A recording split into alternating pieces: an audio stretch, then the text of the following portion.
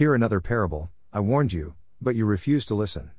Didn't I warn you severally that humanity is living at the no-nonsense dispensation of God, and that wars are no longer fought with physical weapons?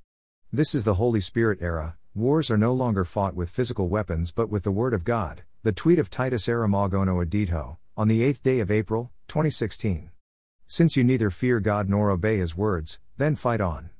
And may I inform you that, you have already crossed the Rubicon.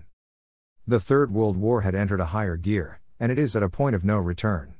Fire your arsenal of annihilation and kill yourselves, while I fire my arsenal, Word of God, to restore the earth to a perfect God's order. Now hear this.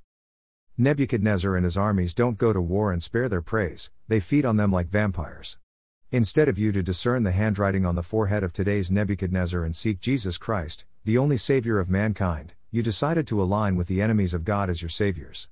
Those whom God had condemned with the breath of His mouth, that is, the Word of God and its truth. How can you align with world leaders who are walking against the Word of God?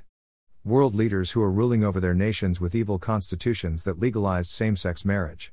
World leaders that permit Satanists, homosexuals, idolaters, harlots, pornographers, etc., to live with impunity on earth.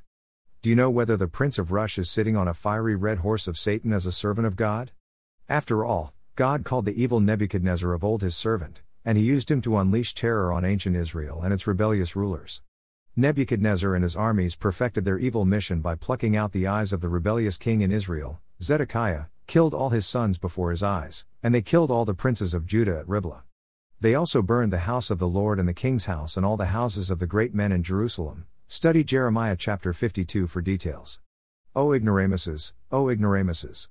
Why don't you learn wisdom from what befell ancient Israel, the God's own nation that refused to obey the word of God? Titus Aramagono Adito.